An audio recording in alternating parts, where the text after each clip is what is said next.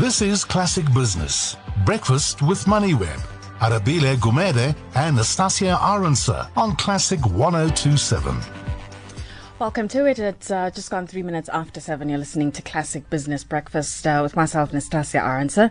I'm flying solo until Wednesday. That is because Arabile is in Manchester getting ready for the game on Sunday. And just to let the listeners in on the bet, if Man United wins, Arabile has to answer the phone on Monday morning singing Glory, Glory, Man United.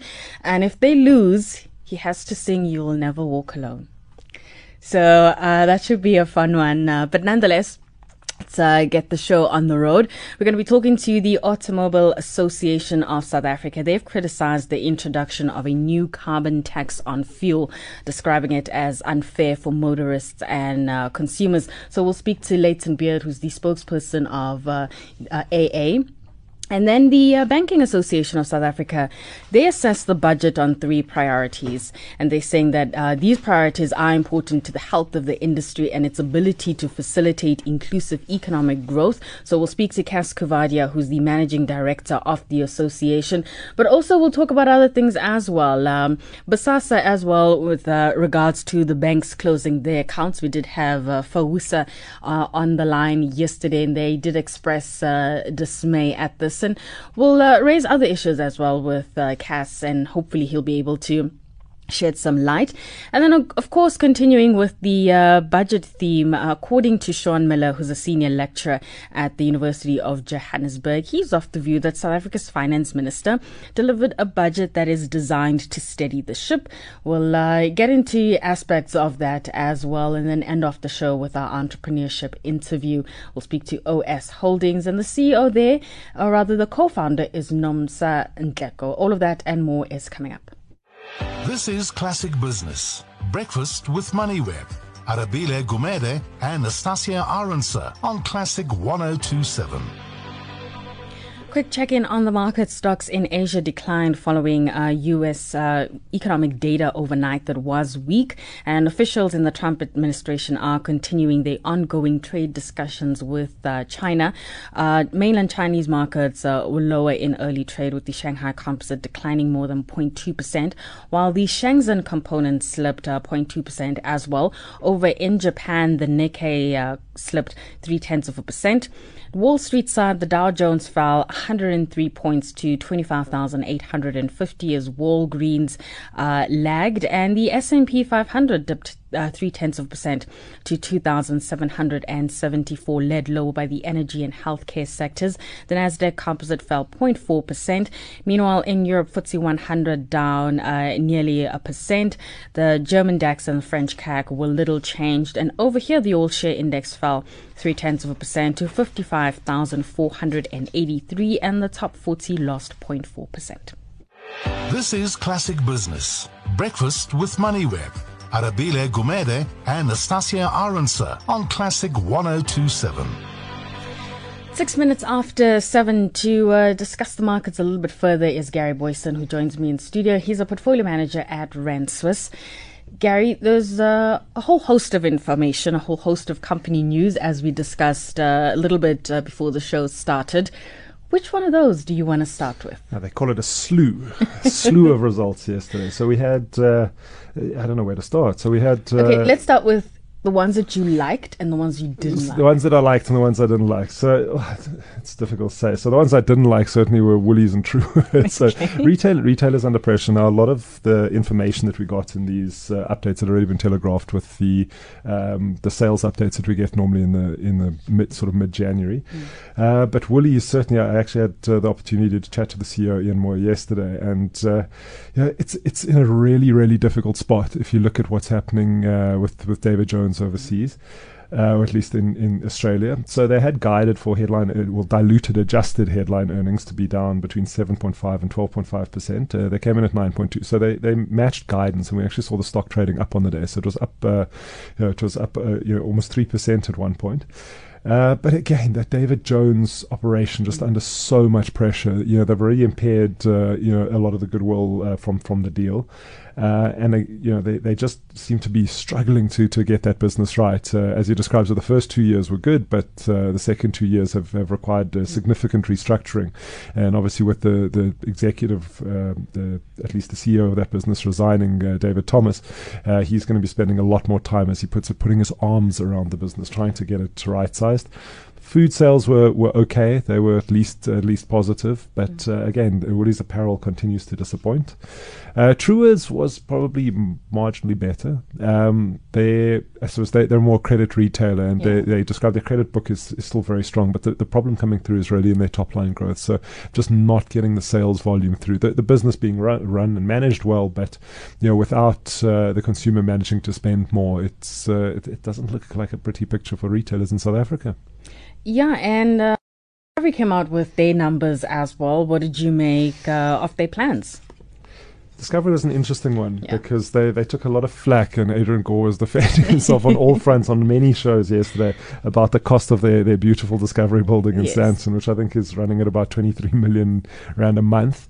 Him saying that, and then obviously, coming with lower earnings as well. So, and a lot of people just looking at the dip in earnings compared to the rental that they're paying to Growthpoint and their partner, and saying, do you really need such a nice building? And him defending it and saying, they were across 5 premises before, and looking at the actual cost per square meter, this is, they couldn't have done better. But I think shareholders may be a little bit upset about that. They did miss, however, on their Discovery Life business. So they had, they described it as, statistical volatility. It's a 1 in a 20-year chance that they'll get something like this. But I think also a little bit of concerns the actuaries might have, perhaps priced things a little bit wrong. They kind of described it as, a few, older, very rich people had claims, and it happens, and it probably wouldn't be repeated.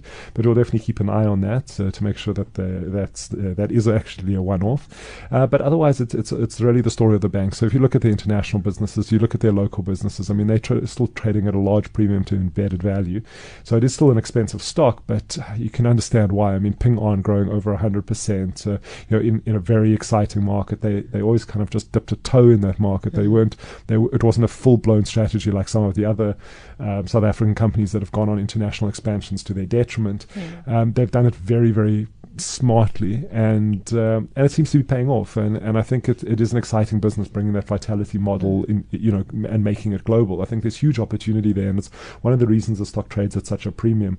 The stock was up on the day, it was up about 0.5%. So Mark, I think a lot of the news in there, especially around the bank migrating 300,000 credit cards as well from their F&B JV into their own bank, which will be a kind of a phased in approach over the next year or so.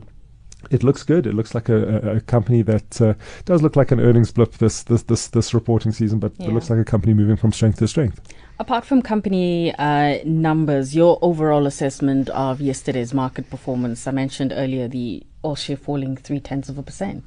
So it was an interesting moves yesterday because we're obviously coming off the budget as well. So as the budget was released and that full text came out at 2:00, you saw the rand spike up to kind of 14.28, and then we saw a strong reversal yesterday. So we saw that around, I believe it was low as 13.80 at one point, and it was kind of dipping below that level. And I think everyone was getting very optimistic that if you kind of look at the technicals or picture, at least the technical picture on the rand, it could be a lot stronger than this. And I think that's where you got this big push into the banks and kind of South Africa Inc. On the back of that, you also had a couple of resource companies resulting. We had results at least. So we had Anglo American, we had Sibanye as well. The miners, and especially the gold miners, down heavily yesterday. So we had the likes of Anglo Gold losing 3.5%, Goldfields down 3.67%. So a lot of pressure coming through on the resources, partly fueled by what was expected to be a stronger currency. I think it's now back to 14. So rand continuing to plague equity trade. But it was a busy day, and overall, I think positive for SA Inc. A little bit more negative for the rand hedge stocks. All right. So, what I found interesting is that in the beginning of this year, we had a whole host of financial institutions and asset managers talking about the risks you can expect for 2019, or at least the risks they're looking at. But over on the US side of things, everybody was wondering whether the Fed Reserve will increase interest rates for this year. And I think that was a question which even the Fed officials couldn't even answer as well, because they didn't know exactly what's going to happen.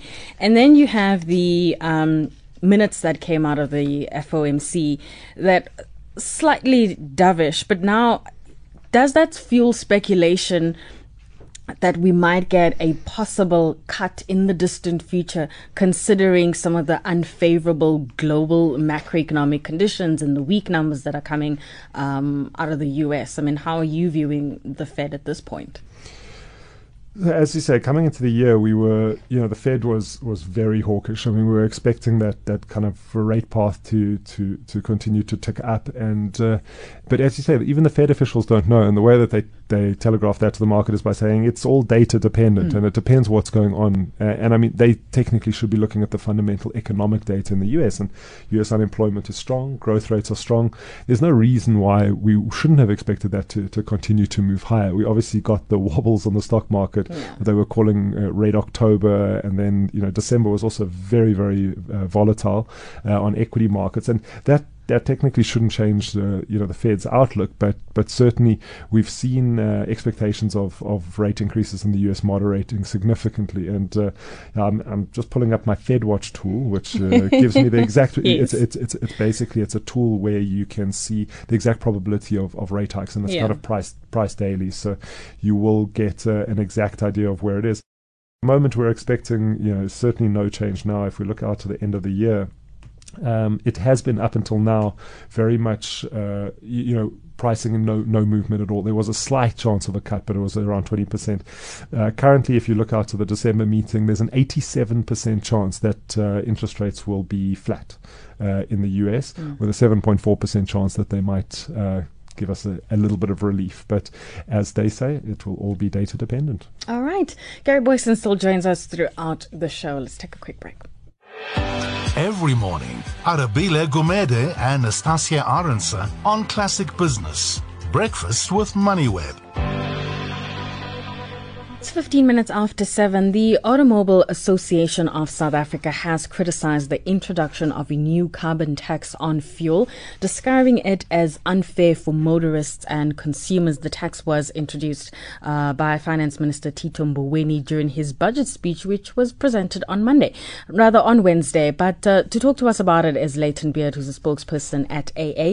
Leighton, thank you so much for your time this morning. You're disappointed at the introduction of this new carbon tax. Explain to me the implications it has for motorists and consumers. Hi, Nastasia. Basically, our concern is that another level of tax has been added to the fuel price.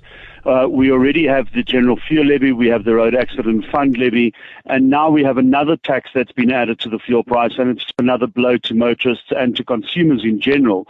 What this means is that instead of having three taxes, the general fuel and the RAF levies and customs and excise on the fuel tax, another tax has been added, and it just appears to us that it's the fuel price is an easy tax to collect, and it's a go-to tax for government. So, when revenue is sought, obviously let's add it to fuel price. And our concern stems from the fact that this is not just adding to that.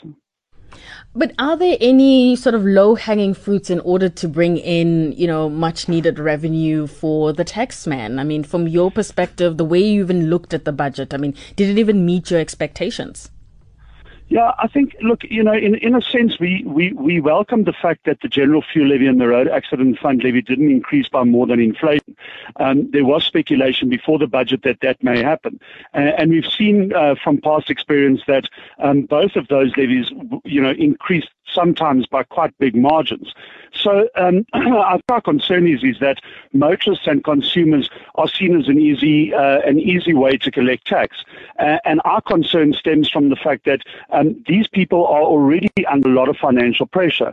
It's not only motorists that are affected by this. When retailers and manufacturers have to start paying the carbon tax when it's introduced in June, it means that those costs are going to be passed on to consumers as well. So, because input costs increase, those have to be passed on to consumers. So it really is, in our opinion, an unfair tax because it's just another layer that consumers who are already financially embattled now have to carry as well. So we started this year with a relatively smooth takeoff in terms of, fuel prices. But Are you concerned that perhaps they may not be a guarantee towards the end of the year that prices will remain as flat as they currently are? I mean, what do your forecasts look like for this point? Yeah, it's a very difficult thing to speculate on what's happened with the fuel price in the next month, let alone what's going to happen at the end of the year. You remember that the fuel price is determined by two major factors, the one being the Rand-US dollar exchange rate, the other being international petroleum prices.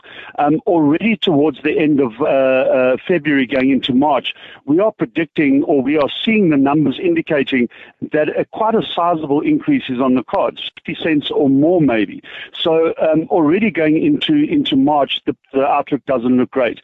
We've come off the back of relatively good numbers. We had a big decrease in December. We had a big decrease in January. February saw a very marginal increase, but I think that slowly that picture is changing. Obviously, if the Rand strengthens against the US dollar and if these international petroleum prices flatten out, that picture could change by the end of the month going into the new month.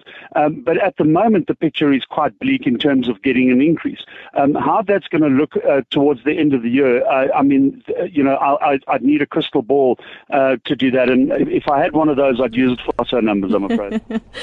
Everyone we've had on the show talking about the budget, we've had them rated out of 10. So what would you give it? Look, I think that would be unfair. And I think on the whole, it was a difficult budget to deliver by the finance minister. I think it's not an easy economic environment. I think given the fact that, he had a lot of other pressures that were bearing down on him, he obviously had to do what he could, what he had. I think our focus really has been on how this affects motorists and consumers in the long run. I think we are disappointed by the fact that we've had this new tax added to the fuel price. But, to temper that, we are quite encouraged by the fact that the other two levies didn't increase by more than inflation. So, if you had to ask me for a number out of 10, I'd probably say around about a 7. All right, Leighton, thank you so much for your time. That's Leighton Baird, who's the spokesperson at AA. Time to have a look at traffic. Every morning, Arabile Gumede and Nastasia Arendse on Classic Business. Breakfast with MoneyWeb. 22 minutes after 7, the Banking Association of South Africa assessed the budget on 3 priorities, which the association says are important to the health of the industry and its ability to facilitate inclusive economic growth and social development in the country. To talk to us a little bit more on the budget is Cass Coovadia, who's the managing director at the association. Cass, thank you so much for your time this morning. Perhaps briefly you can take us through these 3 priorities that you think are important when you look at the budget. Well, Natasha, thanks for having us. Look, I think that what we try to concentrate on related to the budget is the 3 issues that are, in our view, important to this country. One is economic growth, and we've said that it's absolutely critical that we concentrate on economic growth. And the second one is social development, because we've always said that we need inclusive growth so as to address the social issues and ensure that those who are excluded from the economy have a stake in it. And then we talking about institutions and so on. Now, I think that the minister had to deliver his budget under very difficult times. He acknowledged that we are in serious problems when it comes to the economy. And I think that there were moves to begin to address some of the fiscal issues. He had very little space on the income side, but on the expenditure side, he has started a process to look at reducing the public sector wage bill, and he's done that in a way that starting was retiring people and then moving on from there. I think that the SOE issue, there was no doubt that some money had to be put into these SOEs, and he has set some conditions for the utilization of those monies. And the Eskom issue is the condition is that the money actually is used to implement the decision in SONA that Eskom needs to be restructured. Other SOEs, he said that they have to have a restructuring officer in place before they get the money. So I think that he's done the best he can in a number of these areas. I also think that the move in SARS to actually fix SARS up is a good news story. He's increased social expenditure. The issue now is that we need to ensure that we spend this money properly. And we just haven't been able to do that up to now. And if we don't do that, then I think that there are problems. So I think that overall, I think it's the best he could do under the circumstances. Right. He also I indicated that the private sector is the central pillar for growth, and what we would want to now see is a more structured relationship between the private sector and government, and instead of the private sector being the bogeyman, that the private sector is a significant player in this country, and we need to leverage off the private sector. So I think that, is it a good budget? It's not a good budget in the sense that we have had to put money into SOEs. We haven't been able to move decisively on the expenditure side, but I think that it's a pragmatic budget. And again, as is so often the case in the country, the proof of it will be in the pudding. We need to ensure that we stick to these conditions. We need to ensure that we are absolutely robust in the way we deal with the SOEs. And we need to ensure that we bring all the resources in the country to bear to actually address some of these issues instead of actually continuing to throw bricks at each other. Right. So Moody's came out with a statement yesterday, and they are saying that obviously there was a lack of detail when it came to the Eskom rescue plan. And they are warning that, this seems to be indicative of a deterioration of public finances. From the association's point of view, are you concerned about our ratings? We are concerned. I mean, if Moody's comes out and says that immediately after the budget, that is extremely concerning. I agree. I think that we now need, in a public and transparent way, significant detail on the restructuring of Eskom. I think we need significant detail on exactly how the 23 billion rand a year is going to be utilized, and that has to be transparent and public. Public needs to be taken into confidence, and there needs to be a direct link between money being put into Eskom and the restructuring process, and so that public can see, rating agencies can see, potential funders can see that the money is being utilized to actually begin to address some of the structural problems that Eskom and not being utilized just for operational costs that goes into a structure that's not working. So I think that Moody's is correct, but I'm not too sure there were too many other choices, also given that we a few months away from an election. So the political pragmatism needs to be taken into account.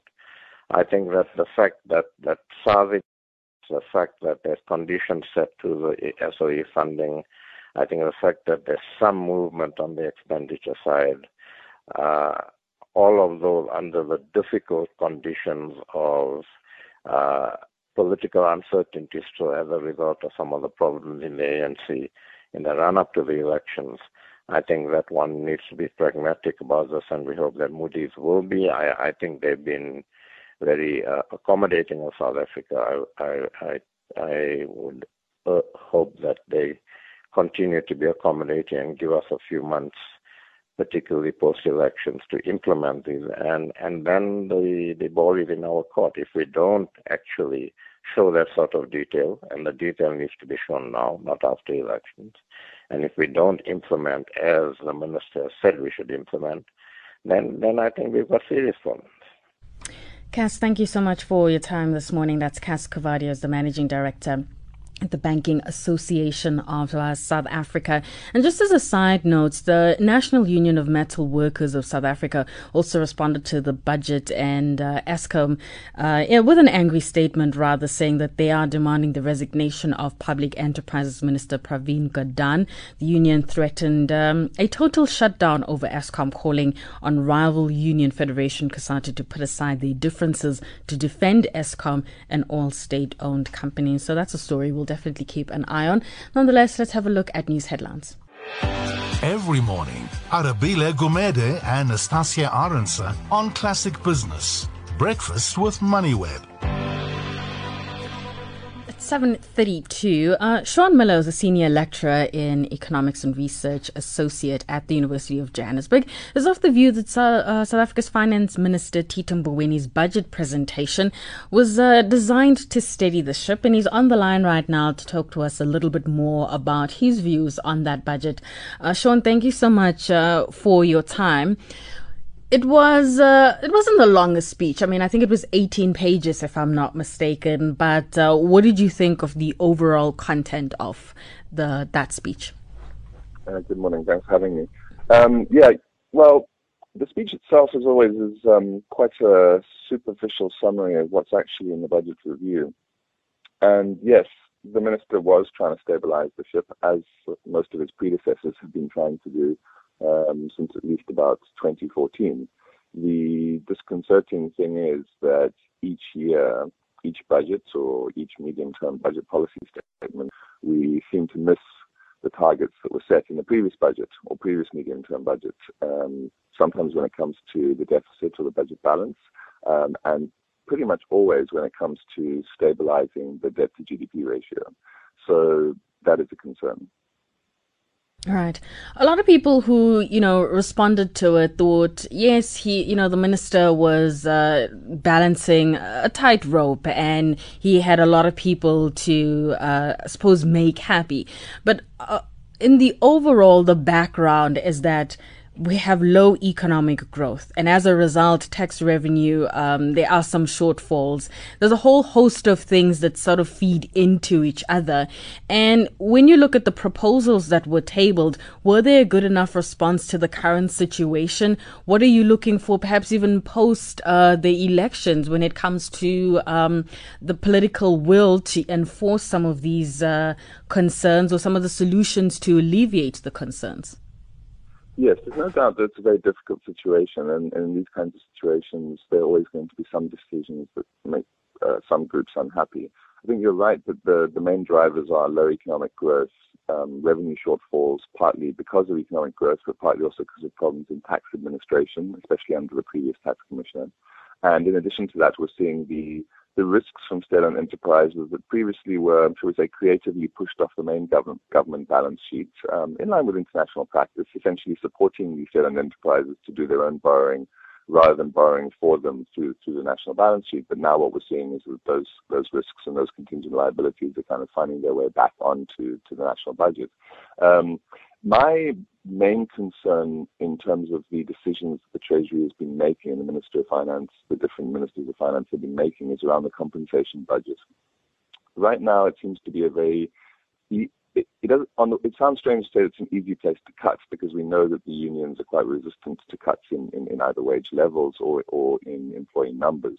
But it's an easy place to cut in the sense that we're not really very well informed about what the consequences are. And one of the issues is that I think we need to move away from this notion of managing the public sector wage bill as if it's this homogenous entity and that it's always a good thing to be bringing it down. The reality is that the public sector wage bill is at the core of the functioning of the state. civil servants are paid through the wage bill, and only with civil servants can the state serve individuals and indeed firms in the private sector. So when we hear these plans, we know that posts have already been reduced. The Treasury document said by about 16,000 at national level. I think it was closer to about 50,000 at provincial level. Provincial level, a lot of the posts involve education and healthcare. So the presumption should be the individual citizens are probably getting lower quality service delivery than they did in the past. And in particular, with this new plan to try and retire 30,000 civil servants between ages of 55 and 59, there's very little detail on what occupations are going to be retired. What is the quality of these individuals? And the danger is you might actually lose the most important and the best quality civil servants, because those are the ones who can leave and find alternative employment as consultants and so forth.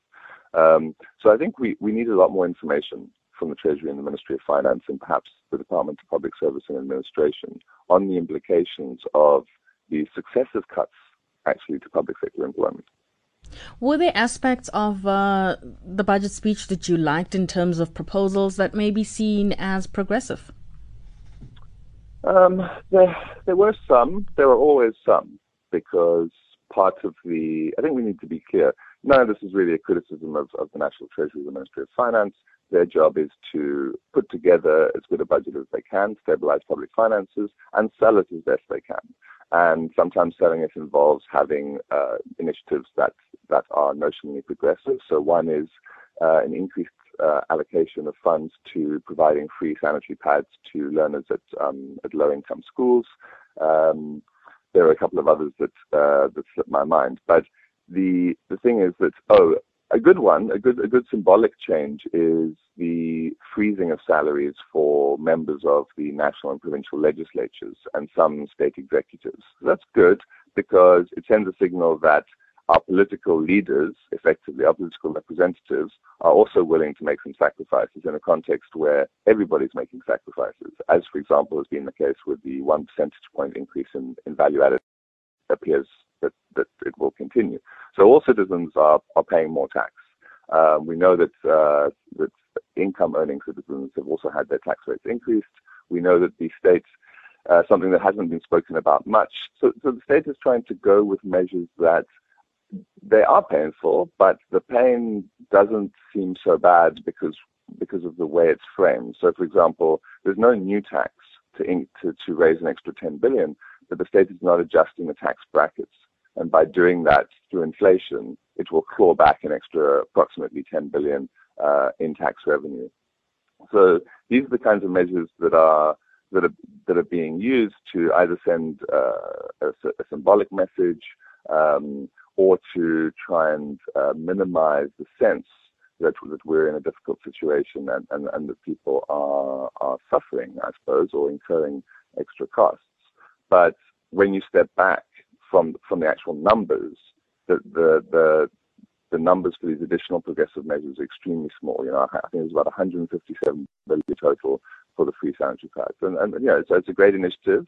But at the same time, it's a drop in the ocean when it comes to 23 billion rand a year for Eskom, or 50 billion rand in cuts to the public sector wage bill over the medium term.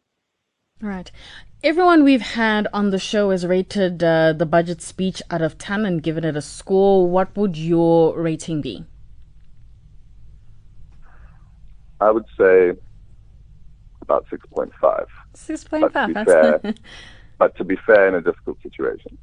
All right. The highest rating we've gotten so far was 7 out of 10. So 6.5, I think the minister can live with that for now. Sean, thank you so much for your time. That is Sean Miller, who is the Senior Lecturer in Economics and Research Associate at the University of Johannesburg. Let's have a look at traffic. Every morning, Arabile Gumede and Nastasia Arendse on Classic Business. Breakfast with MoneyWeb.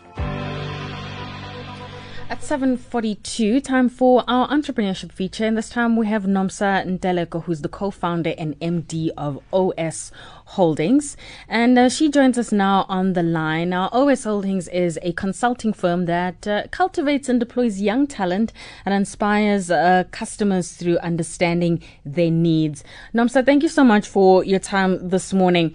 I gave a brief description of the company, but perhaps you can expand a little bit as to who is OS Holdings and what exactly do you do? Thank you very much. I really appreciate being in the show this morning. OS Holdings is a 100% owned company. We are an ERP and business management consulting firm. So basically, we implement ERP systems, financial management systems, as well as business systems for different organizations to help them achieve their strategic objectives. Now, what we've done in the past 2 years, we started developing our own systems or our own softwares to integrate with many financial management systems, including your Sage. Sage is our partner, so we are a Sage business partner. Right. So how did the idea come about to put OS Holdings together? I must say that I've always had great love for IT and accounting because I believe that marrying the two can assist a lot of businesses in terms of succeeding and in terms of simplifying their internal business processes. So I worked for Sage, and the reason I worked for Sage was to purely understand the different products that they offer, but most importantly, understand the type of a client I would have to assist. You know, coming from Sebokeng as a woman who was born in a village and raised in a township, you find that you don't have an in-depth understanding of the nature of the client you'd want to serve. So working for Sage for me was really an eye-opener, and it gave me great insight of what I loved doing. So 2012, after working for Sage for 5 years, I opened OS Holdings. And my focus then was purely focusing on local government and state-owned enterprises. And that's because at that particular time, they were really struggling in terms of reporting on their financial management as well as managing procurement. You know, at that particular time, you had a lot of reports about wasteless and fruitless expenditure, where municipalities and state-owned entities were really having a hard time in managing their budget and ensuring that the monies that is entrusted to them actually achieve service delivery. So that's really where my passion was at that particular moment. But as a technology company, you grow. We've started also servicing big private sector organizations that are in the manufacturing as well as in the service space. What were the early days of the business like? Do you remember? Sure. They were quite hectic. I mean, when I started in my flat, a 2-bedroom flat, with a friend of mine. Her name is Namhlang Nyokana. She's now based in the Eastern Cape. And we roped in my niece to do admin. So that's really where we started. And getting business for the first year was really a hard task, purely because as much as we're very knowledgeable about what we were trying to achieve, organizations will come and say, the finance department is a very strategic and a very important department within any organization. So how do we entrust 2 young women with such a mammoth task who just started a company, this year? So the first year was really difficult. We really had to prove beyond a reasonable doubt that we understood what we were doing. We believed in our product and we could deliver, because we're talking about projects that are more than hundreds of thousands. And therefore, for any organization to invest in a company like ours, we had to prove beyond reasonable doubt that we will deliver the solution we promised. Most businesses, when they start out, I suppose probably in a year or two, they all go into some kind of incubation, or they work with an organization that helps them either propel their product or service to the next level, that helps in terms of financing and any kind of mentorship that you might need as somebody who's leading that startup. Did you get similar assistance? Not in the first 2 to 3 years. The only time we joined an incubation company, it was 2017 with Raise Corp. And I think for me, it was important that I get an objective view to look into my business. Because as an entrepreneur, you are your own boss. You write your own rules. So it is important to have a third person looking in so that they can assist if there are any challenges, if there are processes that you're not following, and also to help you scale your business, because there is the greater challenge to say, yes, we are growing, and with growing of the business, there's so many challenges that you come across. What they call growing pains, be it financially, be it with the expert skill that you need, and be it ensuring that each and every division of the company is running efficiently. So that's where then Raise Corp came in. They assisted us in terms of strategy, in terms of internal processes, in terms of sales, etc. Right. So any entrepreneur, I mean, most of the ones we've had on the show will talk to us about some of the mistakes they made and that they learned from. Are there ones that come to mind, or perhaps one lesson that you learned throughout your entrepreneurship journey which stays with you, I suppose? I think for me, it is very important to manage growth. Growth is very good for any company, but if you're growing too quickly and too big, you can make great mistakes where you may underprice. You know, we went into projects where we underquoted, so we ended up paying so much more than what we got out of the project. But that was a huge school fees for me to say it's important to grow organically. And when you're growing organically, you are able to keep your eye on each and every aspect of the business. That was very important. Secondly, it's very important to choose the partners that you work with in your business, because some partners can just come and they purely take.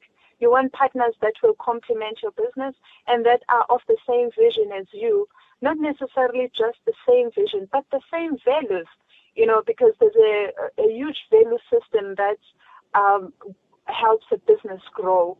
So that was the big lesson. Choose the right partners. Don't grow too fast. If you're going too fast, just make sure that you have the right people around you to assist you in terms of growth.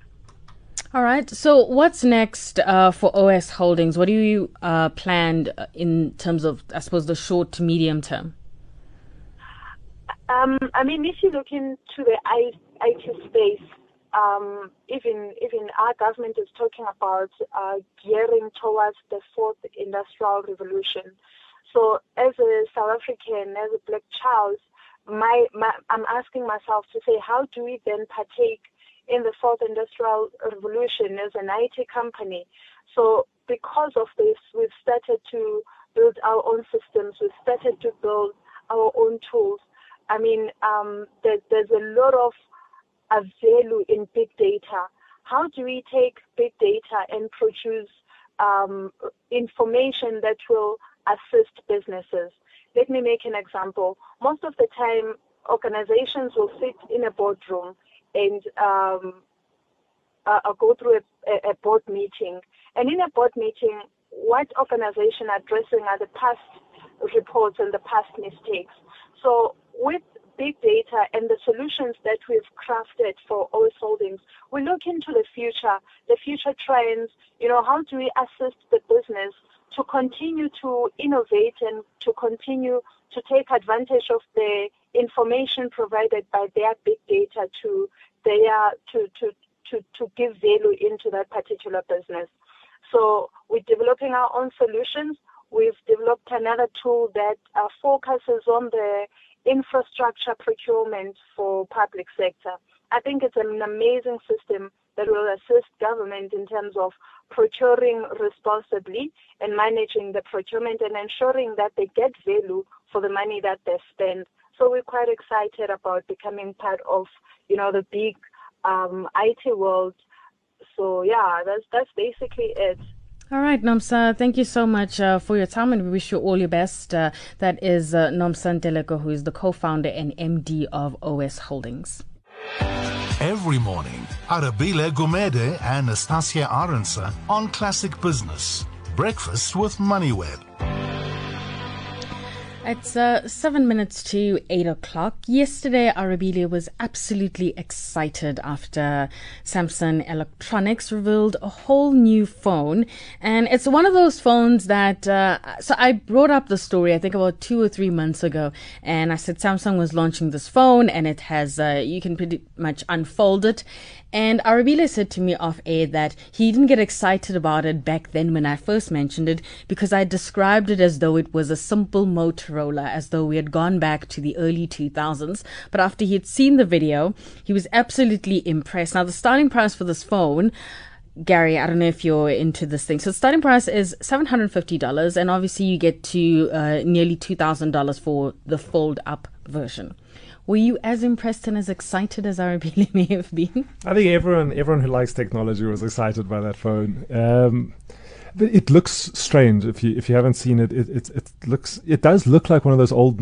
I think it's a Nokia communicator almost, except obviously really sleek. And it kind of worries me that the screen's going to rub against the two screens are going to rub against each other and get scratched. But obviously they're not. So I feel like I have to go and play with it in a store. But it looks very impressive. I mean, looking at the write-ups, would you pay $2,000? Would you pay close to 30 grand for a phone? You see, the one thing Apple has managed to do is make us fall in love with the ecosystem of being able to connect to all of their devices.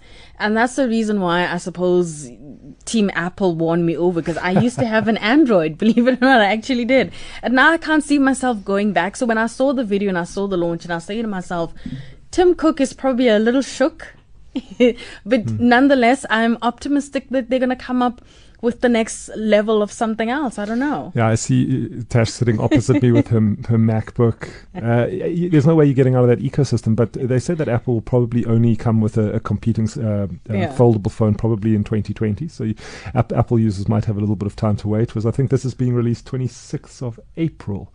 We'll get to go and play with the new Samsung Fold. And it looks impressive. And, the kind of commentary around the phone is that they really have taken it to the next level. Yeah. So, everyone kind of thought that, we had those old candy bar phones before Apple launched, the first iPhone. And it really, we thought that the market was saturated and, there was nothing new. But I think Samsung's just proved that the innovation is coming from the East at the moment, and that there's huge potential to expand if you come to the market with the real new products and not just a slight upgrade. So, I think any concerns that this phone is not going to fly off shelves, it's a completely different looking thing. It's a new device altogether. And we've tried all the wearable tech as ways to boost sales for these technology companies, but certainly a folding phone is pretty exciting. But here's my thing, and especially when you look at Apple, so they launched their new phones late last year, but what they got out of that was a 15% drop in iPhone revenue, and the concern was because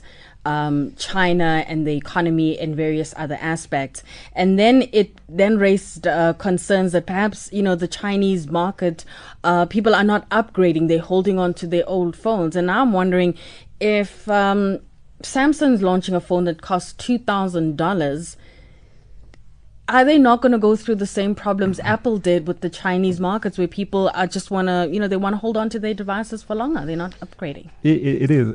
That's certainly, it's interesting you bring that up, because if you look at it, because it's a completely new form factor, that's why they think that it'll be a little bit more successful. So what's happened, there's certainly been a trend of people holding on to their phones for longer and longer, because a phone essentially, each upgrade that we've seen, whether it's Apple or Samsung or or any other handset, it's slow iterations. It's the camera's a little bit better, but the actual style of the phone doesn't change. And even with the iPhone X, it didn't significantly change the look of the phone, and it didn't give you completely new functionality. It wasn't a totally different product, and I think this being just as different as it's going to stand out. I mean, you're going to see that person has it. It's good. It's going to be phone envy again. Whereas you, if I'm holding up my phone to Dash, can you tell me what kind of phone this is? Like, you can't, because they all starting to look the same. But this is something totally different, and I think that's why I think it is experimental in the fact that you're now going to be able to fold out and have a much larger display, and you're going to charge your watch off and all sorts of things. But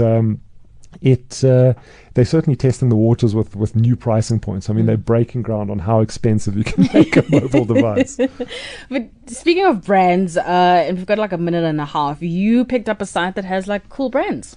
Oh no, this wasn't a site. This was actually, it's one of your other guests, Byron Lotter, came out with a brand video. So there's I've actually retweeted it. So if you guys want to check it out, it's on Twitter. But it's actually amazing. So it's we saw it like there's a separate video, very similar concept, where it kind of plays aggressive music, and you see the each bar of the different countries kind of accelerating, and you kind of see the rapid, America kind of taking the top and moving along as their GDP grows, and then China kind of rapidly jumping up the ranking table and growing and expanding. Now someone's created a very similar video just for brands, and it just goes through probably the last just the last 20 years of how brands are actually are appreciating in value. And I mean, it started 20 years ago with Coca-Cola and Microsoft, IBM as the most powerful brands in the world, and you suddenly just see these tech companies, and you suddenly see Google moving up the rankings, and Apple just in the last couple of years, just the launch of one product, and suddenly you see the brand value absolutely escalate. And we've got the